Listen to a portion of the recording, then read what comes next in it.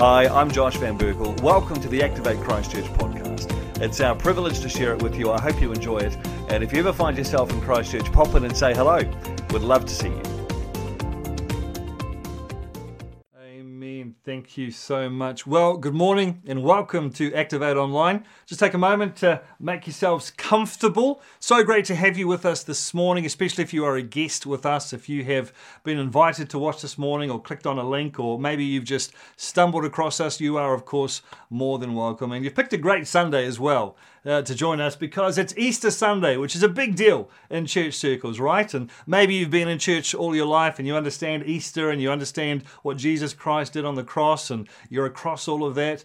But maybe you're watching this morning and you haven't been to church for a long time, if at all. And maybe all Easter means to you is just a 4-day weekend and chocolate. And that's still good too, right? Although it's not really the whole reason behind why we celebrate it. Yeah, it's so good to have you with us this morning. 3 things that I wanted to talk about this morning. The first thing is the most important thing that you could possibly know. So we're just going to start with a small thing, just a little wee thing. No, it's the most important thing you could possibly know. And in case you think I'm exaggerating or, just for effect making it seem like a bigger deal than it is, I'm not. If you sat me down and you said, Josh, you can only impart one piece of knowledge to your kids. There is only a single piece of information that you can give your kids that they will remember. One thing only. What would it be? I would pick this one thing.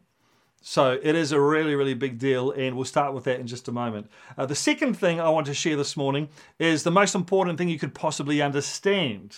And if you think that knowing something and understanding something is the same thing, then you're not married. Because let me tell you, when you get married, you realize that they're 2 very different things. For example, my wife sometimes, the normal amount, sometimes my wife gets grumpy at me. It's hard to believe, I know, but she does. And when my wife gets grumpy at me, do I know that my wife is grumpy at me? Yes, I do. I do know my wife is grumpy at me. Do I understand why my wife is grumpy at me? Sometimes not so much. So I know that knowing something and understanding something are 2 very different things. And then the third thing I want to talk about this morning is the most important thing for you to possibly do. So the most important thing you can possibly know, the most important thing you can possibly understand, and the most important thing you could possibly do. Now, before I start, let me just make an observation, which if you were at a Christmas service, you would have heard me say something very similar, but it's this: whether something is true or not true has very little to do with how we feel about it. In fact, it has nothing to do with how we feel about it. Even though it's quite popular in 2020 in our current culture and society to say things like, well, that's not my truth, and, well, that might be true for you, but it's not true for me. Actually, there are some things that are just true. And regardless of how you feel about it, it doesn't change the nature of the truth. Whether you agree with it or don't agree with it doesn't change that it's true. It could be even that it offends you on some level. But again, that doesn't change whether something is true or not. In fact, in my experience, very often if I get a bit of a reaction to something, if I go, well, that's a bit offensive, if I take the time to step back, quite often, underneath a couple of layers, I will find a nugget of truth in there, and that's what's actually kind of pushed my buttons. So I wanted to point that out this morning, because there's a chance that I might say some things this morning that might generate a reaction in you. You might say, well, I don't know if I like that, Josh. I don't know if I agree with that, sir. I don't know. I think that might actually be offensive, mister. And you're entitled to respond in any way you like. But don't make the mistake of thinking that because you're having a negative reaction that all of a sudden what I'm saying is not true. The two are not in any way related. The other day I went to my knee specialist because my knee was giving me trouble. I blew it out 5 or so years ago playing football, and I had it reconstructed, but it never it's not worked the same since. And I tried to get back into some footy last year, and it just did not work. And so I went to my knee specialist and I had to get an MRI. And so I'm sitting in his office and he's got the MRI up on the screen and we're both looking at it. And I'm pretending that I've got any clue what's going on, but I've got the same face that I had on when I was looking at the ultrasound when my wife was pregnant. And they go, oh, look, there's the baby. And I'm going, yeah. Can't see nothing, man. And so he looks at this MRI and he says, well, your knee's shot. And I said, I know it's shot. That's why I'm here. What can I do about it? And he said, well, it's not a case of if, it's just a case of when you will need a knee replacement. But there are things that you can do to kind of extend that timeline out. And I said, well, what can I do? I'll do anything. He said, well, you can start by losing some weight. I said, well, what can I do? I'll do almost anything. Because, the truth is that I didn't like that. That kind of hurt my feelings a little bit. I wasn't that stoked with my knee specialist telling me that I'm a bit of a fatty. Didn't overly appreciate it, to be fair. It was borderline offensive. I wanted to say, well, you're not exactly skinny, mister. But I didn't. I kept my composure and I said, oh, that's an interesting observation. I didn't like the fact that I was fatter than I needed to be. And the truth is that he was right. I mean, he's the specialist and I was carrying around a few extra pounds, perhaps more than I needed to. Unfortunately, I'm still carrying those around. They haven't quite shifted yet, and the lockdown ain't helping. I'm at home with a woman who's a fantastic cook and a fantastic baker and who expresses her love through food a lot of the time. And she's got 4 weeks with nothing to do except cook and bake. And so it's fair to say that I am feeling very loved, extremely loved. You might have to roll me up the aisle once we start meeting again in church. Oh dear. I had someone message me last Sunday after watching the service and they said, have you lost weight? And I said, no, you just can't see me from here down. That's all it is. My point is that sometimes we will have reactions to what people say and the temptation is to just write off what was said because we don't like it. But don't do that because how we feel about something has got nothing to do with whether it's true or not. So here we go. Let's open up our Bibles this morning. If you've got a Bible, great. If you don't, man, I got you covered. I'm going to read it out to you anyway. We're going to put it up on screen now. Here we go. John chapter 3, verse 16. Jesus says, for God so loved the world. Let's just pause it there. For God so loved the world. This is the most important thing I think you could possibly know. And that is that God loves you. There's a theologian called A.W. Tozer, and he makes this statement. He says, what comes to mind when you think about God is the single most important thing about you. And I think that's true. I think that the way that we think about God has got more to do with how we live our life, the decisions that we make, the actions that we take, than anything else. Now, you might be sitting there thinking, well, Josh, I don't even believe in God. Well, I can tell you that that belief is doing more for your life and impacting your life in a greater way than anything else that you believe. It's going to affect your moral compass. It's going to affect your value system. It's going to affect the actions that you take, the decisions that you make, the way that you view the world, the lens that you view the world through. All of that is shaped by the fact that you do not believe in a God. Conversely, if you believe in a God, but he's mean or unkind or judgmental or vengeful or angry, then that's going to shape your whole view of life. And it's going to shape how you respond to different things. One of the things that I tell my kids as often as I can is that God loves you. He's not mad at you. Now, maybe this is news to you. Maybe you've heard the opposite of this. Well, they were wrong. This is right. This is what the Bible says. He is not mad at you. He's not angry at you. He's not judging you. God is not sending earthquakes or pandemics or anything like that. He is just mad, head over heels, in love with you. God loves the whole world. What I love about this statement, for God so loved the world, is that it doesn't qualify it in any way. It doesn't say that God loves Christians but not Muslims. It doesn't say that God loves straight people but not gay people. It doesn't say God loves white people but not black people. It doesn't say anything like that. It doesn't say anything. It just says God loves the world, and that includes you. If there was one thing that I could impart to you this morning above all else for you to go home and just know, it is that God loves you. And anything else that you've heard that says different, you need to forget it because that's not truth. This is the truth. God loves you, period. Now, because God loves you, the verse continues. It says, for God so loved the world that he gave his one and only Son.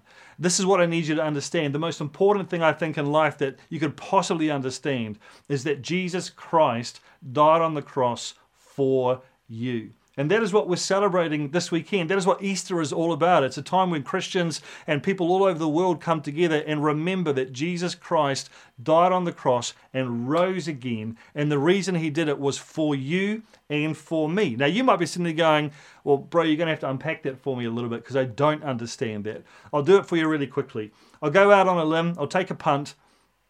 And I'll say that my guess is that you're not perfect, just like me. I'm not perfect. No one I've ever met is perfect. My guess is that you have made mistakes, that you have got things wrong. If you're anything like me, you've made a lot of mistakes without even meaning to. They're like accidental mistakes.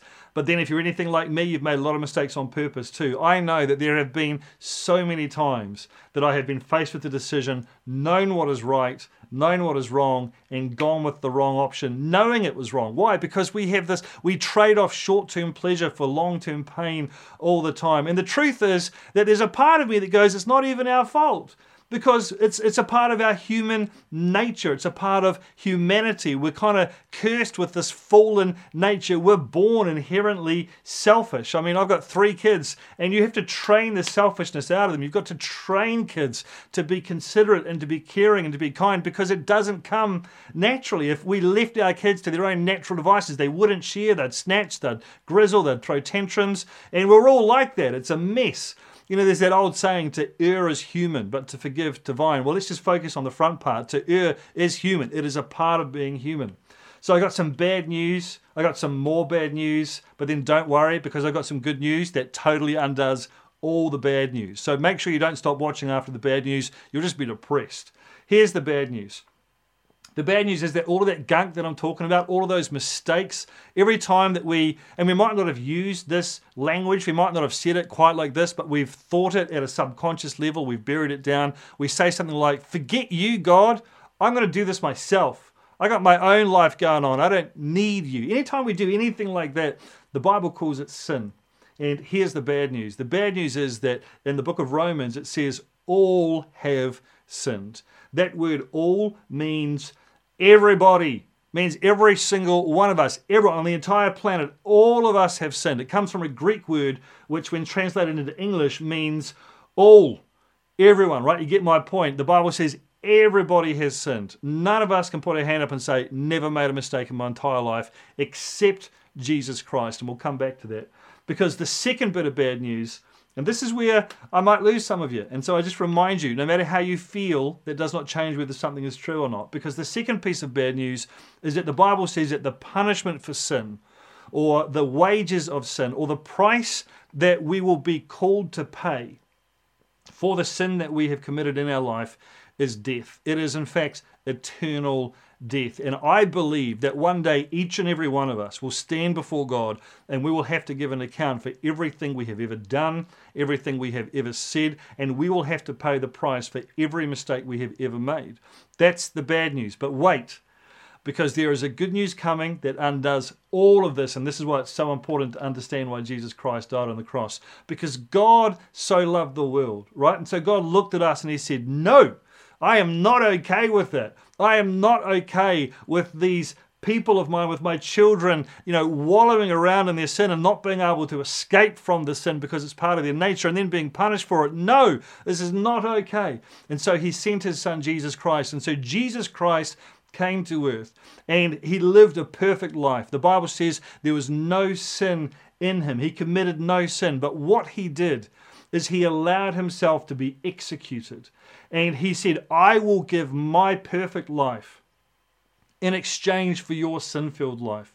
He said, Josh, everything that you have ever done wrong, everything that you are doing wrong, even right now that you don't even know about, and everything that you will ever do wrong, I will pay the price for every single mistake you will ever make and have ever made. And he said the same thing to you. He said, I will give my life, because the punishment for sin is death. It will be my death for your sins. I will wipe your slate clean. It'll be like you never sinned. It'll be like you never made a single mistake. And when at the end of time you stand in front of God, he'll say, nothing. There's nothing here that you've done wrong. You have done everything perfect. And you will say, yes, because Jesus Christ paid the price for all of my sins. And so he went to the cross willingly, and he allowed himself to be nailed, nails through his hands, nails through his feet, crown of thorn on his head. He's got one head, crown of thorns on his head. Whipped to within an inch of his life, crucified, naked, speared through the side, intense agony. And the Bible says in the book of Hebrews that he did it all for us, that for the joy set before him, he endured the cross. And that joy that was set before him was your face and my face. That was why he did what he did. And so the most important thing in life that you can understand is that there is a God that loves you so much that he sent his son to go through all of that to pay the price for our sins. So we now no longer have to carry that stuff around, which leads us to the end of that Bible verse.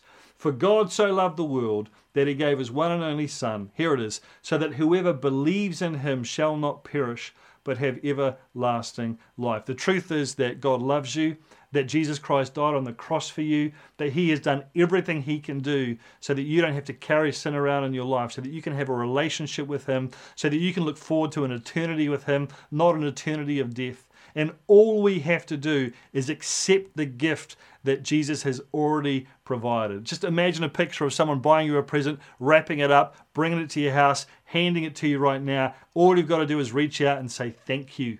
I accept this gift. And so the most important decision that you could possibly make, the most important thing that you could possibly do is to accept the gift that Jesus Christ has given you. And so I want to give you an opportunity to do that right now as we close. No matter where you are, if you've been in church all your life, I want you to close your eyes and pray this prayer along with me. But if you're at home or at someone else's house or wherever it is that you are right now and you're going, I want that. I want to accept that gift. I don't want to carry the stuff around anymore. I don't want to be held accountable for everything that I've done wrong. I want a clean slate. The Bible says that when we accept the gift of God, that we are made white as snow, that we are righteous and holy in his sight, that when God looks at us, he sees nothing but perfection because all of our sin was transferred onto Jesus on the cross. And so if you want to make that decision this morning, that would be so great. I'm going to pray a very short prayer, and I just want you to repeat it after me. So let's do that right now. Heavenly Father, don't repeat this, but this is me just praying. Heavenly Father, I thank you this morning for everyone that is watching this video or even watching it delayed. I thank you, God, that you have brought them here, that they've sat through the whole thing and they've had to put up with me for 15 minutes to get your truth out. And so, Father, right now I pray that you would give the people that you want to pray this prayer courage to pray it out loud wherever they are. So right now, if that's you, I just want you to lift your hands up like this, and I want you to repeat after me. Dear God, thank you that you love me. Thank you, Jesus, for dying on the cross. I believe that you are the Son of God. I believe that you have paid the price for my sins. I accept your gift. In Jesus' name, amen.